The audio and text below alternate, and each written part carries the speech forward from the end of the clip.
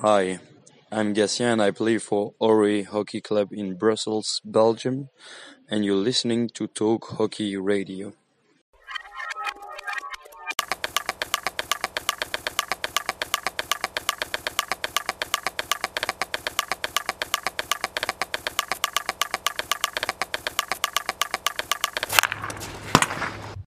Welcome to another edition of Talk Hockey Radio. I'm joined here by my co-hosts Simon and Fraser. Hi there, Simon. Hello. Hi, Fraser. Hi, Taff. How you doing? Not too bad. How are you guys doing? I'm good, thank you. Very good. Excited for the return of hockey. Yeah.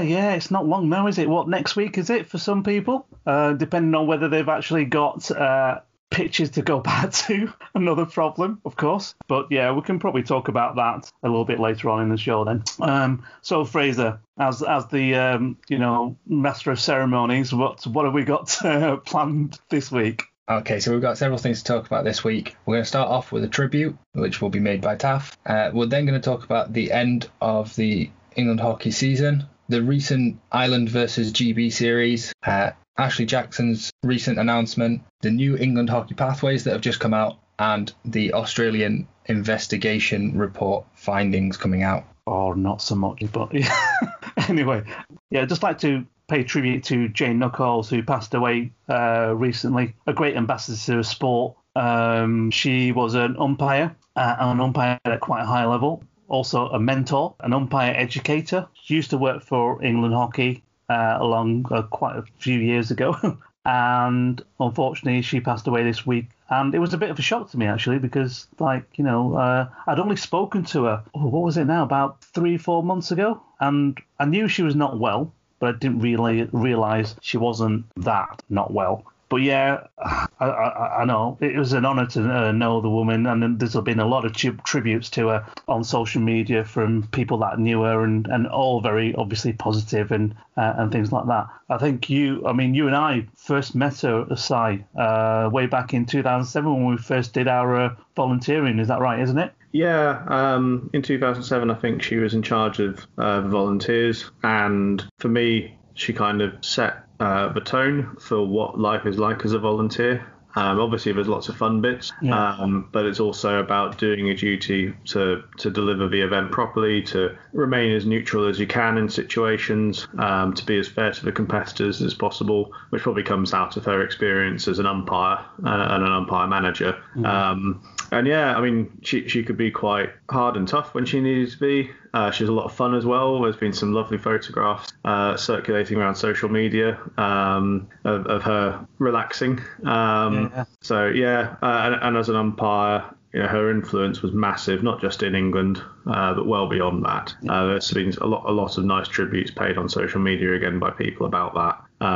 So yeah, I haven't seen her for a long time, but from an early point in my sort of hockey life, she had a big impact, and I'm sure I know I'm not the only one who has experienced that, and I feel so sad for those who will have known her better. Yeah, and as you said, it was sort of quite a shock to a lot of people. Yeah. Did you ever know about her, Fraser, or met her or anything like that in your hockey? No, I can't say I ever had the pleasure of meeting her.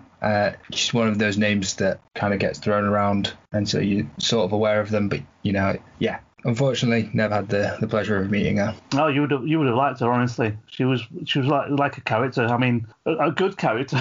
Can I say? Basically, she like you saying, Si, she came across pretty hard, sometimes, or very stern kind of thing. But you know what? I tell you what. When you got to know her, she was like a proper good laugh and, like an inspiration, like you were saying again. But yeah, very sad for the hockey family to lose someone like that.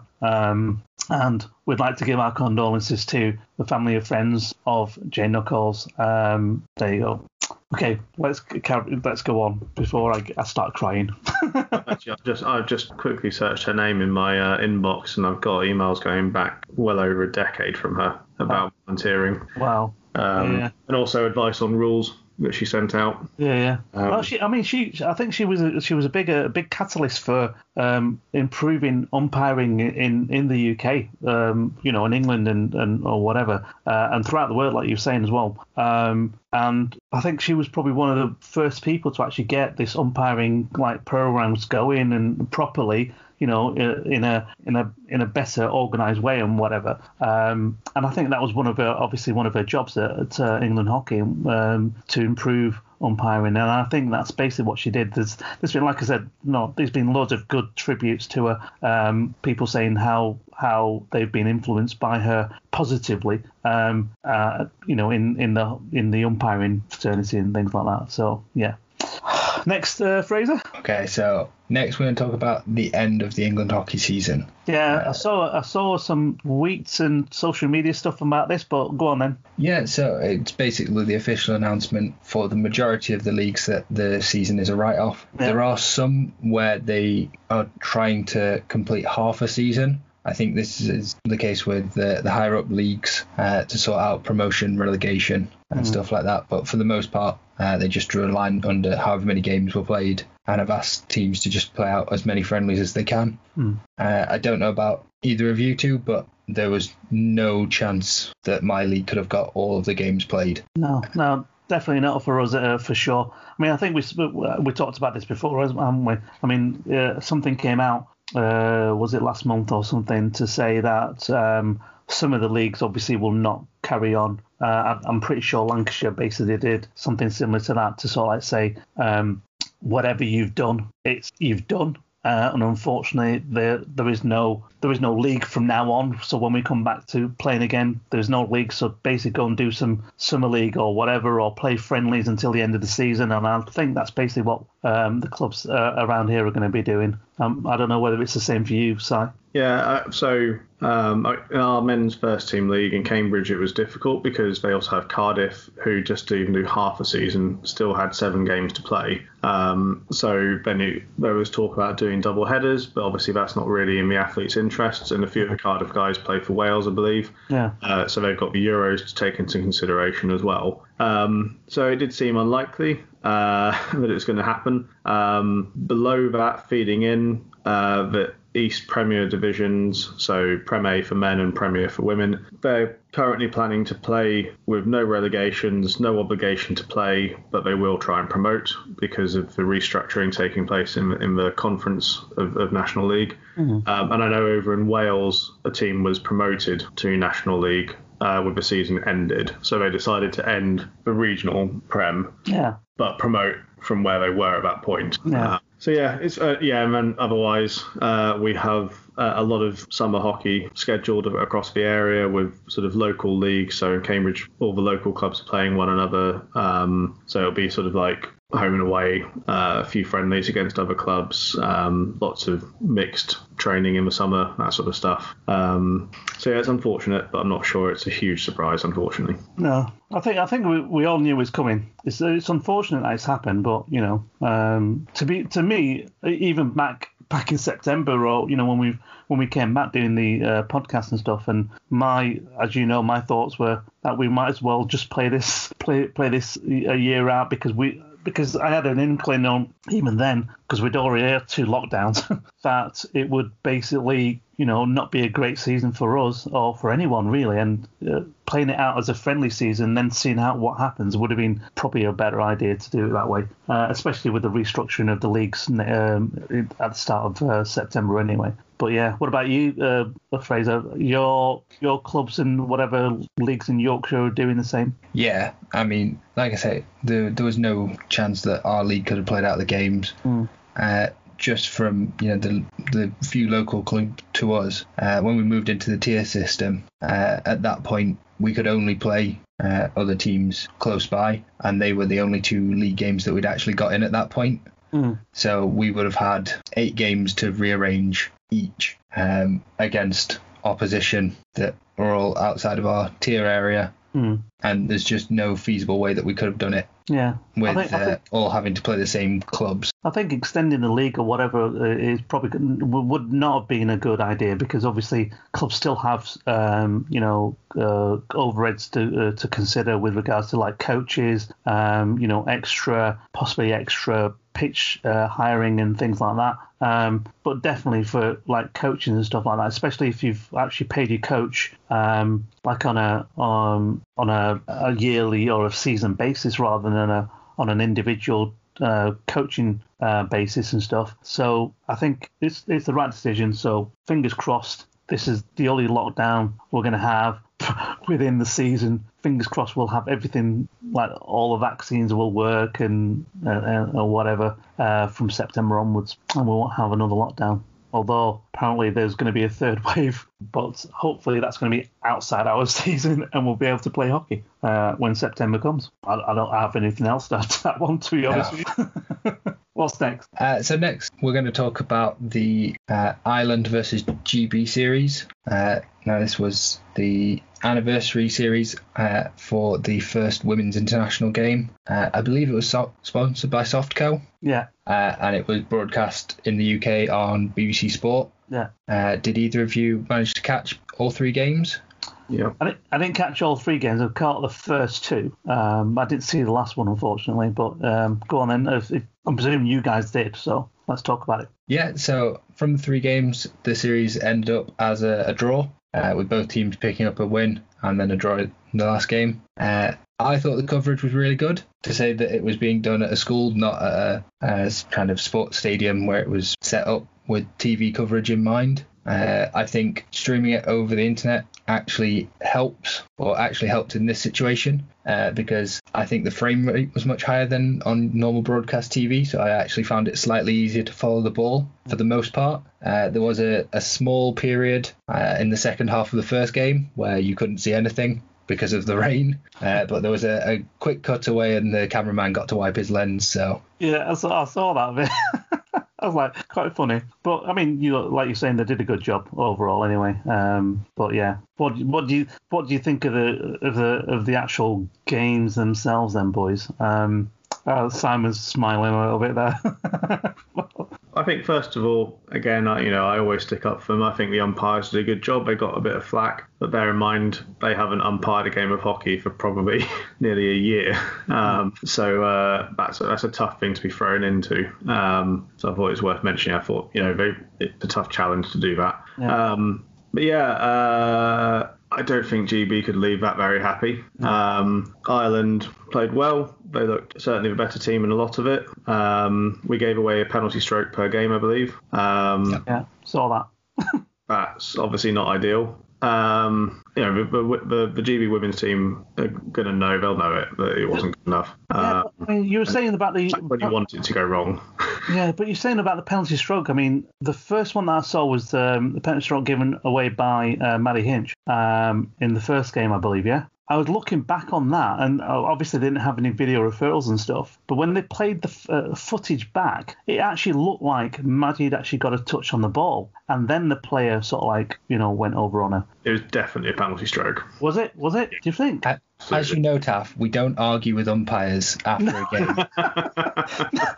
I'm not arguing with the umpire. Obviously, at the time, they did a good job because they've got no way of actually doing a video referral anyway, so they do it on instinct, don't they, anyway? So, but yeah, I thought it was a bit. I thought it was very, very close, though, very close. But anyway, sorry, go on. No, you're shaking your head. No, all right, let's slide. I think you can also tell from the players' reactions. No one bothered appealing that. No, true. You have to clear the ball properly if you take them down. It's not the taking her down that was a foul. It was that the ball hadn't been cleared properly, and therefore she missed the opportunity to have what was probably going to be a goal. Yeah. Fraser, what do you think of it? I mean, we know what Simon was saying. Yeah, I mean, it was always going to be a very tame performance from both sides. No one's going to run out and play the most competitive hockey right before the Euros and the Olympics, which are both being played this year. So if they do have any special strategies that they're wanting to incorporate, maybe it's a penalty corner routine, maybe it's a new formation, maybe it's a new style of prep, whatever it could be, they're not going to run it out in a friendly, let's be fair, blow the dust off series. Yeah. Like there's no international points being played for. If I'm remembering correctly, they're uncapped games as well. Yeah. It's a chance for him to go out and, as I say, blow the dust off. I feel like had we not just been in lockdown, this might have been played as like an under-21s game or something like that, rather than the full international teams, or maybe it would have been a one-off match. But with what's coming up later this year, I think they were always going to try and play it as basic as possible. And I think, as Simon has pointed out, basic did not really fit with GB in the games. I do think they looked the weaker of the two teams in several of them. For me, I feel like we are still missing a centre forward for the GB women's who is going to kind of demand the ball in the D and get goals. One of the goals I think came from Unsworth. Yeah, very good goal as well. It was a very good goal, don't get me wrong. But Callan, I think, was involved. Really nice setup and a great finish. They've been playing her in an advanced position recently, Unsworth. Like you see some of the training photos. They've been popping her near the circle, which was interesting to see. Can you tell me the last time you saw her score, though? Pardon? Can you tell me the last time you saw her score? Well, it's normally broken down short corners, isn't it?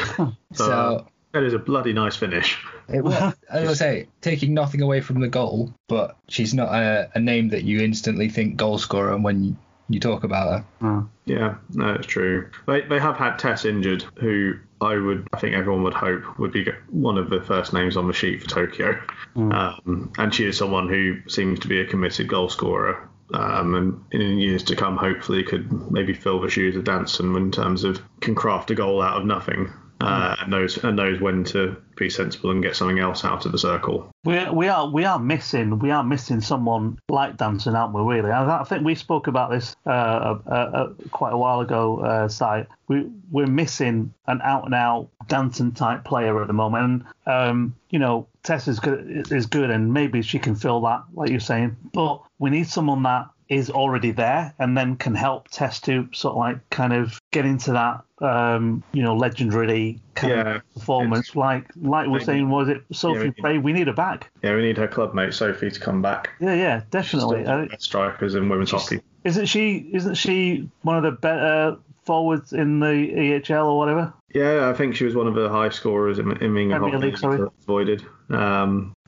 It's disappointing that she's stepped away. She's a quality player. She's a scary player. That's what you need. Yeah. But for whatever reason, she stopped. Yeah. Well, if you're listening, Sophie, get back in there. Go on. I thought you were going to say get in touch and Simon will interview you. Yeah, that too. I'll interview her. I'm not bothered. Or you can do it, Fraser. But yeah, definitely think someone like Sophie is probably needed in the team as well to bolster that forward sort of lineup. And I just think we've got the good defenders, we've got some really good midfielders. We just need a little bit more of a bit of a group at the front, at the striking front area of England hockey as well. Well, they're not a bad team. There's a lot of really talented potential in there. Yeah. Some rough diamonds or whatever you want to call it. So there's still time to go. But the other thing that's worth saying is Ireland haven't played in a long time. I think their last competitive match would have been, or their last match, full stop, would have been 2019. They've not even been able to train too much. Yeah. And they look good. Chloe Watkins looked fantastic. Nikki Daly was popping up.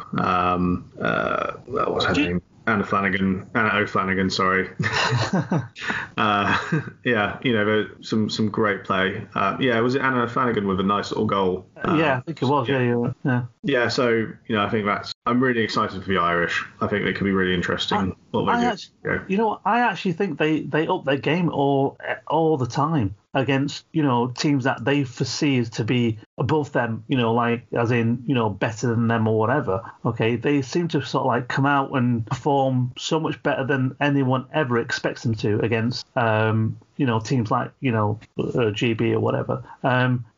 And then you got people, you got GB not actually stepping up to counter that. Like you both have said, Ireland did actually play much better than GB, and they looked a lot better than GB as well. GB are very lucky to have not got more goals against them, and also not to have come out away from this series as a draw. Very lucky, I think. And then again, it could just be the skills. That's not what they were planning to do, and maybe like you were saying, Fraser, they weren't planning to give away too much of their strategy pre Olympics or Euros or whatever. So it could be that. Who knows? Maybe they wanted to just have a relaxing series. I don't know. Perhaps a few Guinnesses.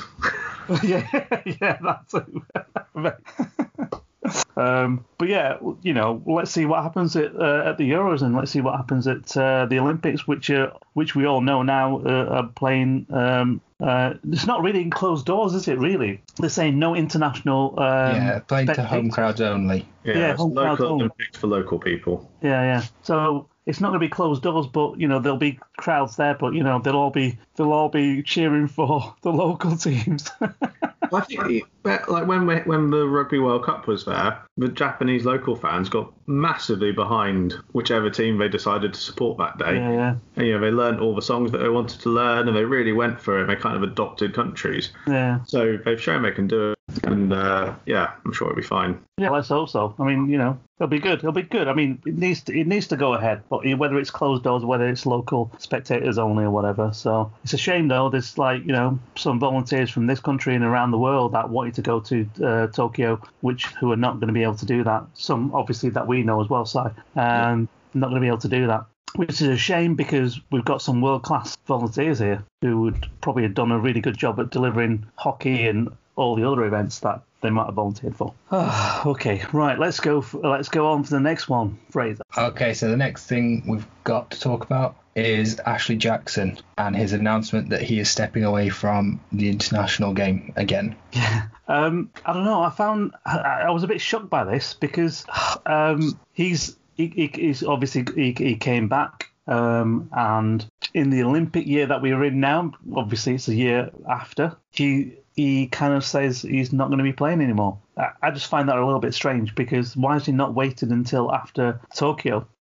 I mean, there's been a number of players have announced their retirement with the moving of the Olympics just because they don't want to go through the cycle for another year. And I suppose at a certain point, if you don't think you've got another year of that level of competition and training and all the management that goes into being a truly elite level athlete, the best option is to step away. I suppose, I mean, we were talking about this before, and it could be the fact that, you get into the mentality of having this cycle of 4 years and then, training for the Olympics and going there. And when it's extended for a year, maybe it's one of those, it's mentally challenging to actually apply yourself for that extra year to play, at the Olympics or whatever. I don't know. It's also, I mean, it's a very unique circumstance in that it's being extended for a year after the world's been kind of locked up for 12 months. Yeah. I think, like I said, it could be a number of reasons, and I don't know what your thoughts are, Si. Yeah, well, he's not officially retired. He's hoping to be back. He's got his reasons for needing to step away for now. Obviously, for GB's chances, it's a massive hit. Yeah. Saw some ridiculous comments on social media that he's not the player he used to be. And of course he's not. He's a different player, but he's still a great player. He's not necessarily going to confront players with speed because he's not as fast as he was when he was a kid. But his brain is phenomenal. His vision for passing is exceptional. And he's not someone who you worry about. He's not going to fall to pieces under pressure. And obviously, on corners, he's always an asset. The big thing, I was really taken aback by listening to what Reece Smith said a few weeks ago about the time that Jackson took to spend with him and to go through analysis of every little thing he did on the game. That's going to be a big hit for the squad to take because he's an authority. He's played in the best league in the world for a long time.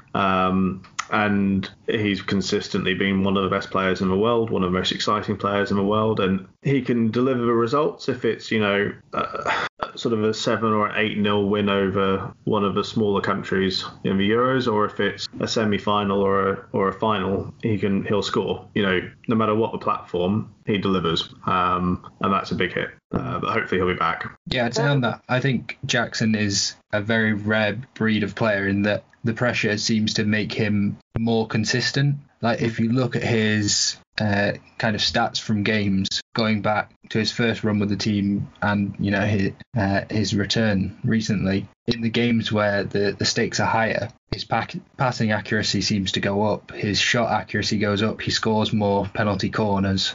He seems to thrive in that situation. And I think that mentality is kind of what made him such an interesting player and such a key member of the squad to have had going into this Euros and Olympic year. To carry us in those big games, because when you see someone upping their game that much, it can kind of lift the whole team. Yeah. Sorry, no. Sort of seeing him, you know, I think since he made his debut, I certainly on home soil, I've seen a lot of his games, and I've seen him a few away. And people have different ways of dealing with him. Some countries just play him straight, you know, they'll try and channel him, they'll try and be fair and so on, and then others will try and foul him and hit him and whatever. And he just laughs at them, and like. It's nothing. He'll just deal with it. He literally laughs. I'm not joking. He will, in their face, laugh at them if they sink to that level of trying to be unscrupulous about it. And he puts them in their place. And he won't smack them back. He'll just wang a load of goals past them and then make sure they're aware that he's done that. And that, I think, is a really important thing to do, because so many players have flair and have skill, and that's how less capable players deal with it, is to hit them, and then it's how you respond. And I don't think I've ever seen him get carded. Oh no, I saw him get carded once when he forgot that the clock doesn't start until you sit down, so he ran off to have a wee and thought that he could come straight back on. And the technical delegate didn't start the clock until he sat down. I mean, when he retired and he came back, his attitude to the game and his personal attitude and also his demeanour and things like that has actually changed. And to be honest with you, it's improved his performance from his retirement previously to coming back, right? I think he was so much more better. I don't know how that could happen, because he was actually quite good before he retired last time, that is. Yeah. And he comes back and he's even better than he was before. Now, let's say, you know, he's retired now and then comes back again, even better than he was now. I don't know how that can be, but he will, you know, if it does happen, you know, there you go. We've got an even better Ashley Jackson than when he left previously in the second retirement or whatever. I don't know. Okay, so right, I don't know. I think we can praise Ashley Jackson all podcast, can't we? We've got to move on. What we're going to talk about now? Next is the England Hockey Pathways. That came out, I think you said, Si, that came out today or something. So tell the listeners what that's about if they're not English. Wow. From England. So should I say not from England? Go on. Effectively, it's the a system by which a player can progress from playing at school or whatever all the way up to hopefully getting a nice gold Olympic medal put around my neck. And it's for different pathways, opportunities. I'm trying to avoid the word pathway as it's in the title. It's for different routes that can be taken to get there. Because obviously, sometimes you've got kids who'll only play at school and don't play club until they go to university. Then you've got others who only play club because their school doesn't do it, and so on. And it's making sure that there's equity and opportunity there. And there's nods to trying to ensure there's inclusivity and diversity covered. The onus seems to be put on the clubs and on the county association, or whatever the county association is becoming the new structure, to facilitate that. And there's not too much flesh on how that should happen, but it is specifically referenced, which is good. So yeah, hopefully that explains it. Yeah, definitely. No, it does. Yeah, definitely. Sure. I mean, I'm not sure whether there's more emphasis on diversity and inclusion, because there's been a lot of talk about that on social media, especially with Hockey All In and other people. Hopefully it'll get it right, and we will have maybe a more diverse, set of individuals playing, or even being in the pathway, or even in the development structure in the future. So let's fingers crossed about that. I mean, Fraser, I mean, you do a lot of county stuff as well. How do you find that? I will be honest, I have not looked at the new pathways. Obviously, in past episodes, I've been quite vocal about the version that came out before, where it was, if you're at the right club or the right school, you can skip certain stages. And I think it kind of, not throwing dirt in the county faces, but if you go through the county, they've got to focus on diversity and inclusion, but also if you're at the right club, you can skip ahead anyway. I don't want to get back into it again. No, but I mean, look, I think attitudes should change, and they must change for us to have a more diverse county teams or even national development teams and whatever. There has been a lot of talk, like I said, on social media and people doing webinars and things like that on this subject alone, and the fact that it's disproportionate to possibly state school kids. And we've talked about this before, obviously, again, haven't we? But I think hopefully attitudes should and must change for change to happen. I don't know.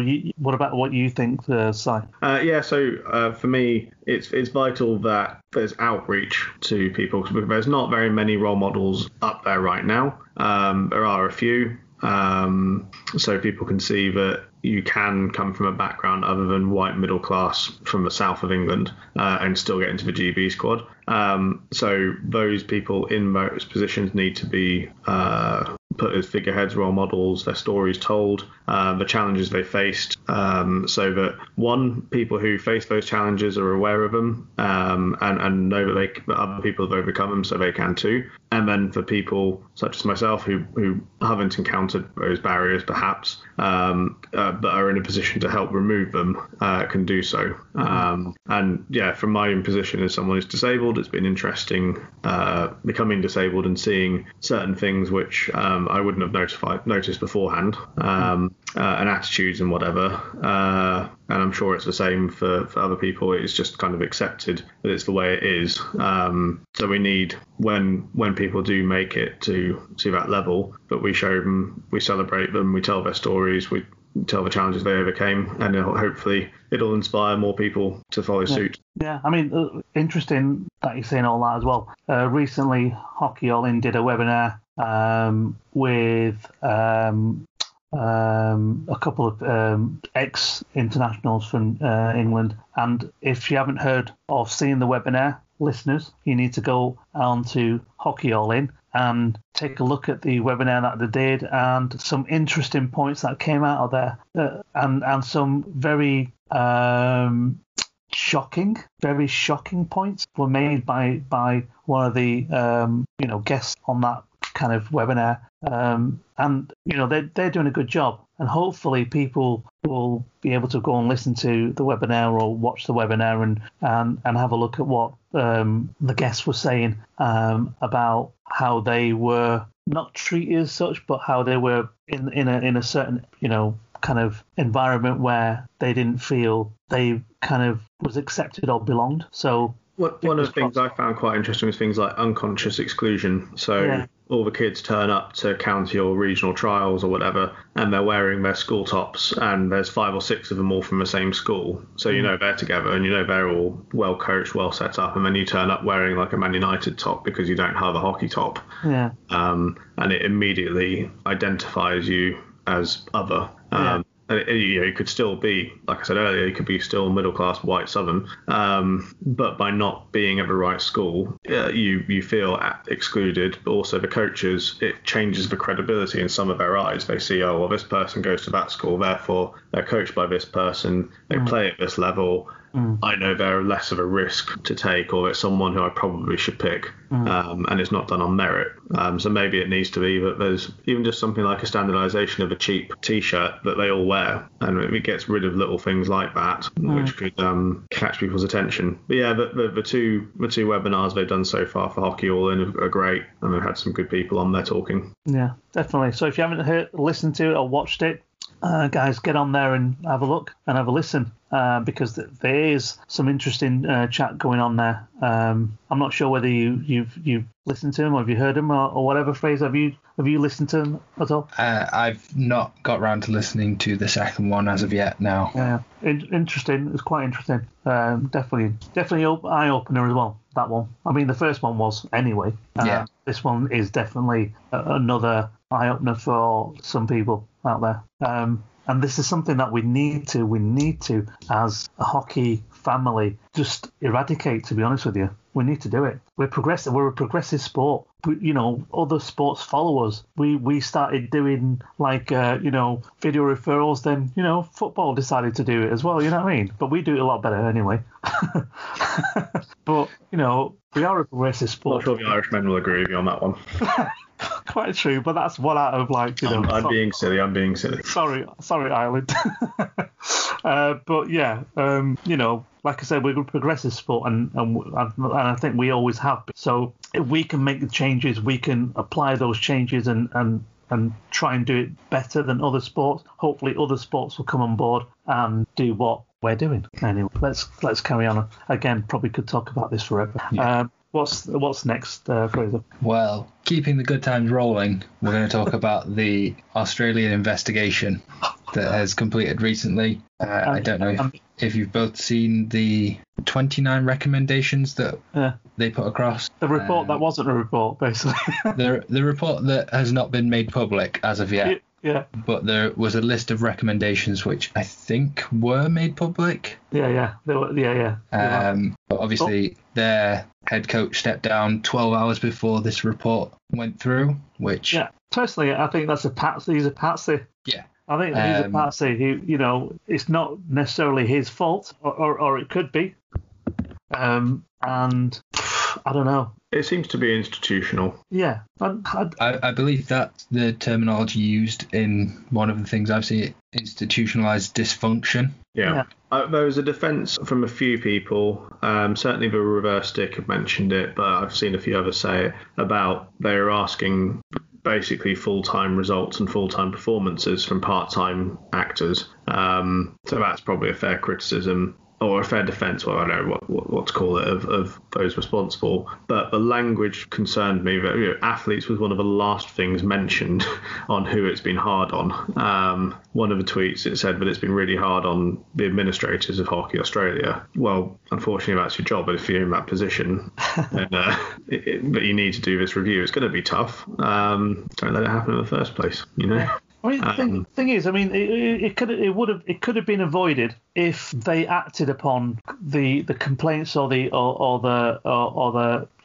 reports that they got from the athletes, right? It could have been quashed right there and then. Okay, as soon as anything happens. So let's say I'm the administrator and a player comes up to me and says, "Well, to be honest with you, that person said something like this, right, to me, and I'm a bit uncomfortable with that or whatever." And then it's up to me as the administrator to sort of go approach that person and say, look, it's nothing major, right? But we've had someone come up to us and say something like, what you've basically said. Let's just knock it on the head and let it not happen again. But if it's consistently happening all the time, even after complaints are being made about the same sort of thing, then obviously there's a problem in the administration, isn't there? And it really does affect players, the athletes. If they didn't have the athletes, they wouldn't have a team. The athletes are the most important thing in that structure, in that organisation, for sure, and they've got to be protected. Yeah, I think something I think is really important to say is that it's good that the athletes, either those who were engaged now and those who used to be part of the programme, have come out and said all this stuff. And particularly Anna Flanagan and Georgie Parker have been relentless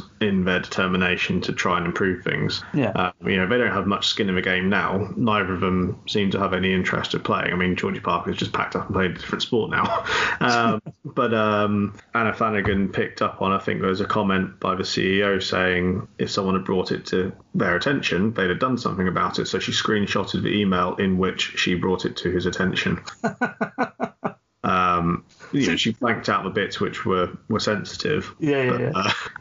That's gutsy, but it's important to do it. Yeah. And what she said about the language used to her by an assistant coach was really shocking. About there was a photograph taken where her sports bra was showing, or something like a strap or something. I don't know what the image was, but there was very derogatory language used regarding that. And it's part of a game anyway, but they're trying to become more marketable. So even if it had been deliberate, she has her own interest to look out for. She needs to develop her own profile as a she's only playing for so long. Yeah. But regardless of the how and the why, and by the sound of it, it was an innocent thing. It's not like she was trying to flaunt anything or whatever. It's just unacceptable language from someone in that position. If someone thought she's misbehaving in a way, it should be a mate who puts an arm around her shoulder and says maybe you shouldn't do that. Yeah. Not the assistant coach, because it doesn't affect her performance on a pitch, does it? No. No. When I saw that, I was like, oh my god, you don't use language like that. You just don't do it. No. There's better ways of actually being like, or saying stuff to someone, or even just giving them a bit of advice, like you're saying, as a friend would turn up to you and say, well, maybe I just have a look at that because it doesn't look great or whatever. I just found, again, like you're saying, Anna Flanagan has been quite vocal about it, and when people come out and say, when somebody comes out and says, well, if it was brought to our attention, we would have done something about it, and then she does something like that, and it was brought to your attention, and you don't do anything like that. My point before, if somebody's coming to you and complaining about something, and it's consistently complaining about the same thing by other athletes, and you don't do anything about it, you are responsible. You need to go, because you're obviously not doing your job properly, and you're not protecting your assets. And that's what the athletes are, the assets, and the most important assets of any organisation, because without them, you wouldn't actually have a job. Without them, you wouldn't have a team. Anyway, Fraser, you're a bit quiet. Taff, the CEO of Hockey Australia. You're a bit quiet, Fraser. No, it's because I don't want to argue with you, because I think you're both making very valid points, some of which I almost think should go without say, but the fact that we have to say it is kind of heartbreaking. Exactly. I know. I mean, I went on a bit of a soapbox then, but I mean, the athlete management side of elite sport is obviously something that needs to be taken very, very seriously.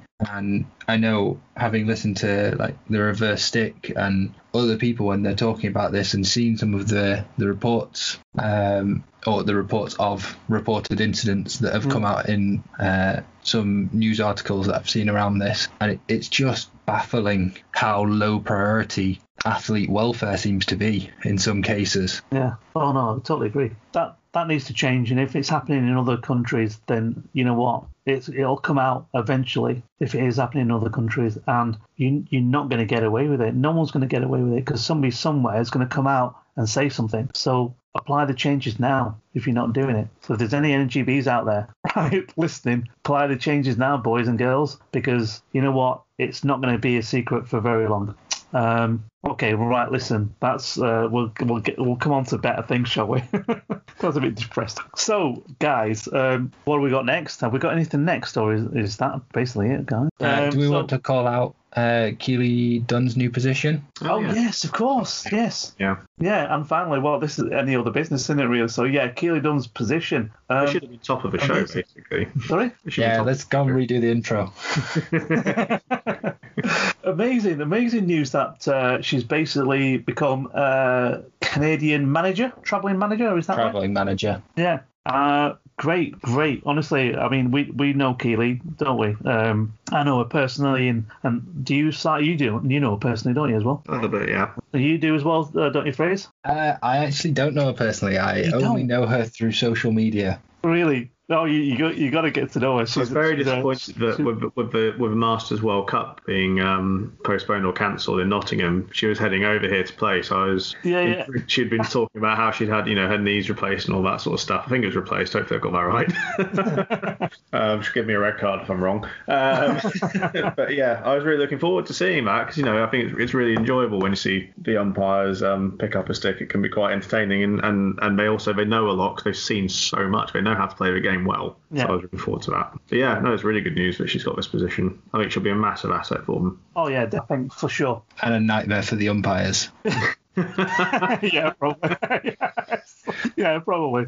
Here's why you're wrong. She'll command the respect though, because she knows virtually all the international umpires anyway. So yeah, I think she'll tackle any disagreement sensitively in a professional manner. Yeah, for sure. Yeah, sure. Can you imagine her on the sideline? Here are the points that you made that are wrong, and here's why they're wrong in detail.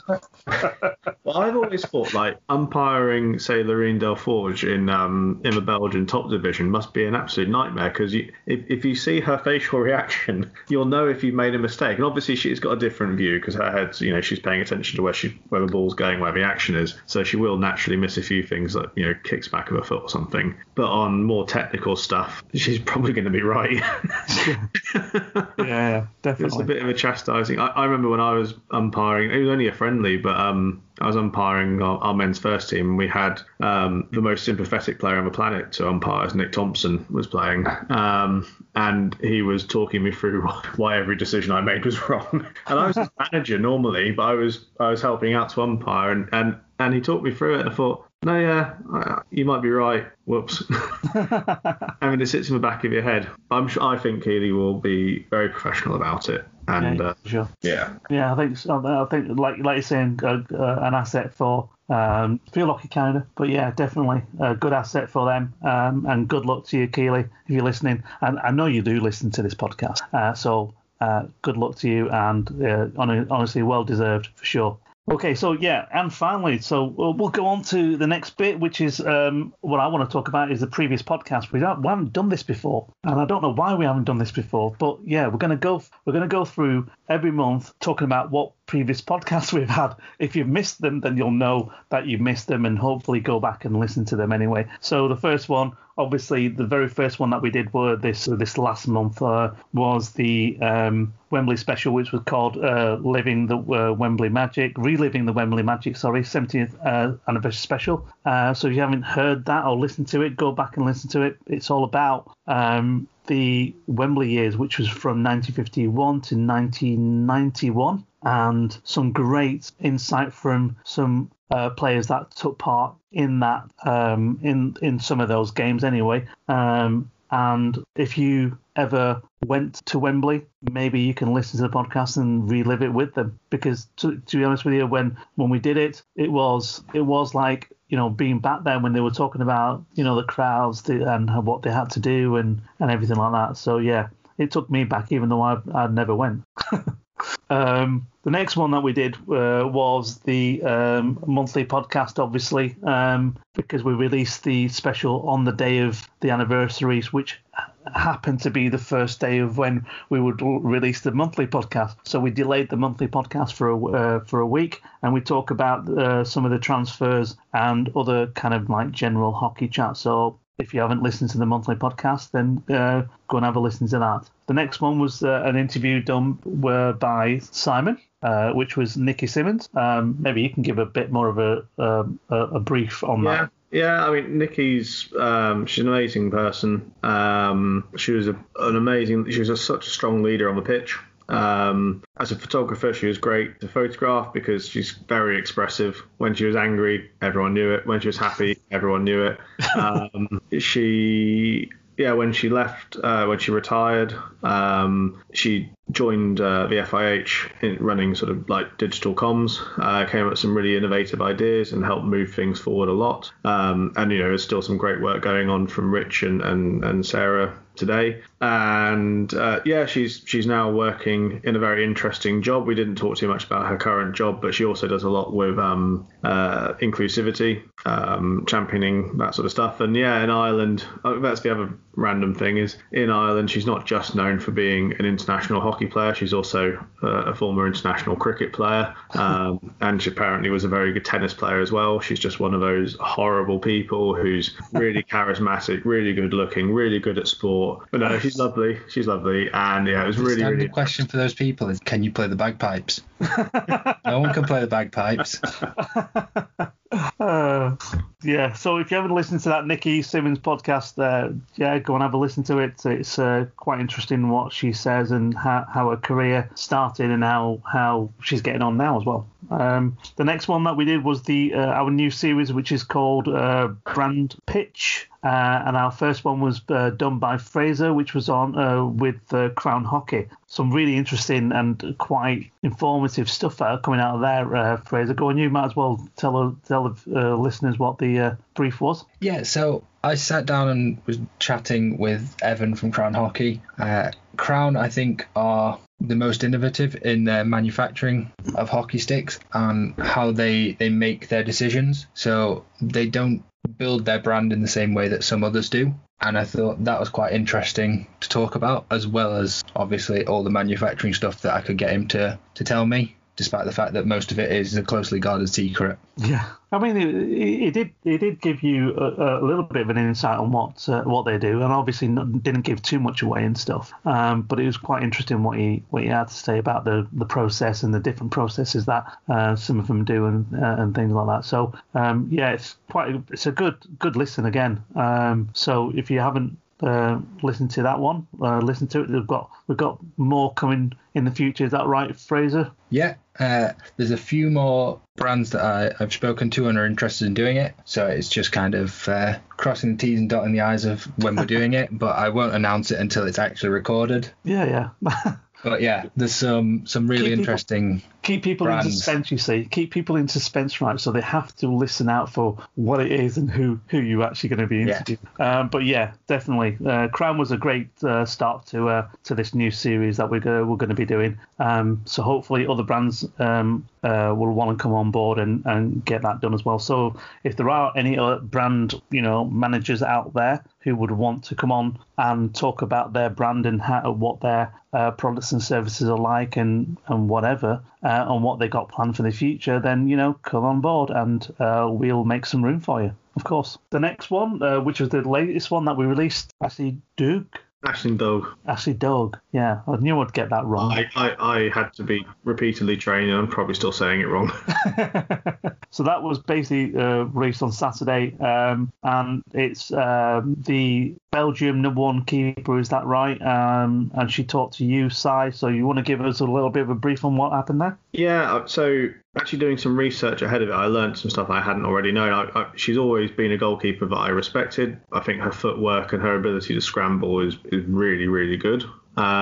She was one of the first goalkeepers to stand out as you don't often see them outside of their kit unless you go to these tournaments, but she stood out as one of the first who really was getting stacked and really athletic. So she's always sort of been on the radar, but then it was really interesting to talk with her about her experiences as a black athlete in a very white sport, but also in a very white country.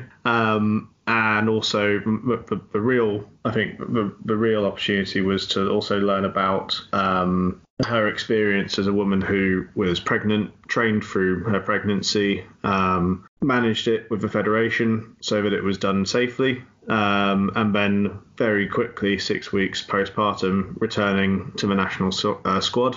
She's got some goals in mind as to when she's aiming for selection, and she talks through how she did those sorts of things. And yeah, I was just blown away. I mean, it's something that happens a lot, that when women get pregnant, they stop. Or they step down a lot of levels. So I thought it was really good that this young athlete was doing this and had a plan in place, and everything was teed up really well. And she's a role model in every sort of way. There's lots of stuff that we discovered on the podcast on the interview, but I'd never had any idea of before. I won't spoil it here. But yeah, it was really fascinating. And like Nikki, I'm in awe of this one. She's amazing. I mean, I was very interested when I obviously heard it and listened to it, which was the fact that she actually trained while she was pregnant, and I was thinking, wow, there's not a lot of people who would actually do that, and to do it safely was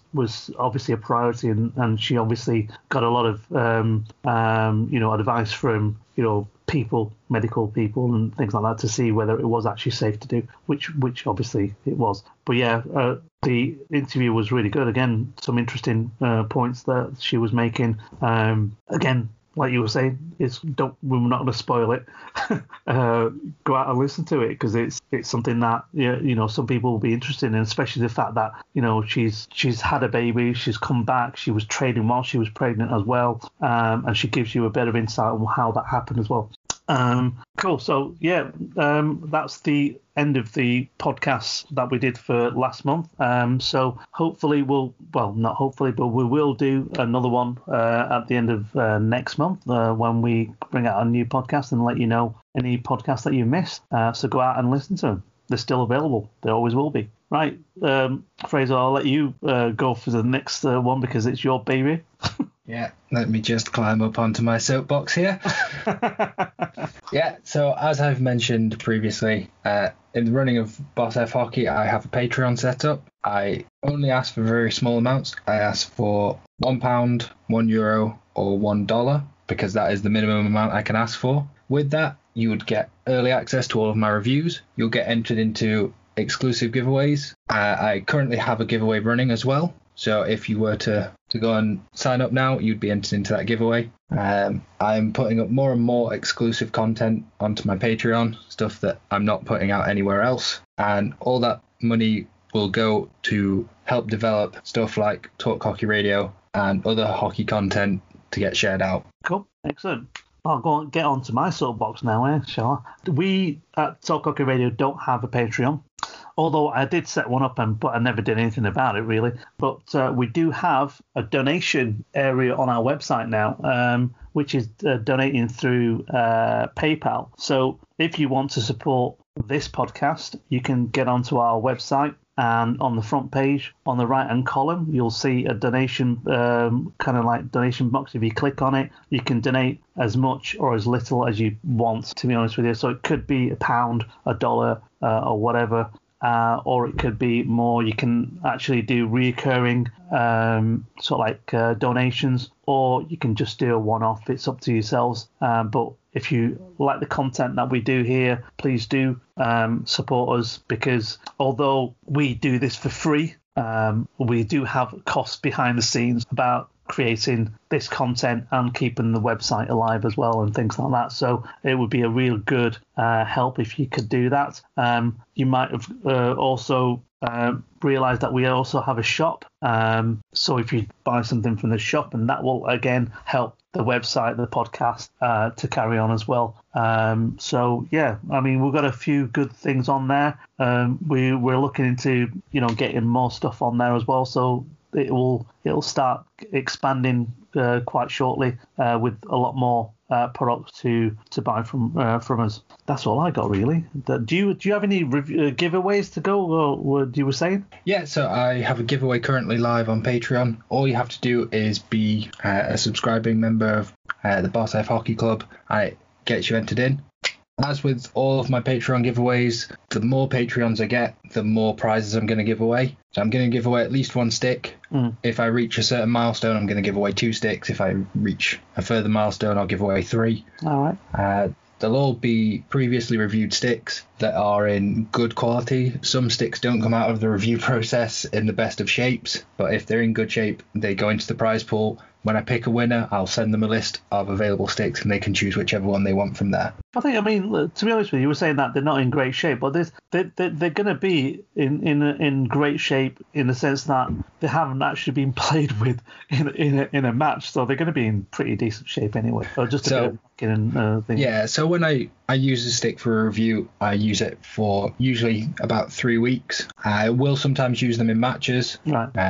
And some of them don't fare very well in those matches. If they have 7 lumps kicked out of them, I feel kind of bad giving those away. But like I say, if you go to patreon.com/bossfhockey, all the stuff's up there. I also put up things like spoilers for what reviews I have upcoming.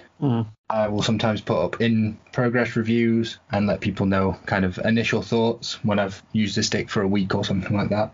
I've got some comparison pieces going up comparing the various shoes that I've tried so far. this season, which includes the Osaka Idios, the Lux 2.0s, and the Mizuno Pantheras. I've just put up the first of a series of Y1 reviews. So they were all filmed prior to lockdown, and I've just decided that since we're coming out of lockdown in the UK, now is a good time to start putting them out again.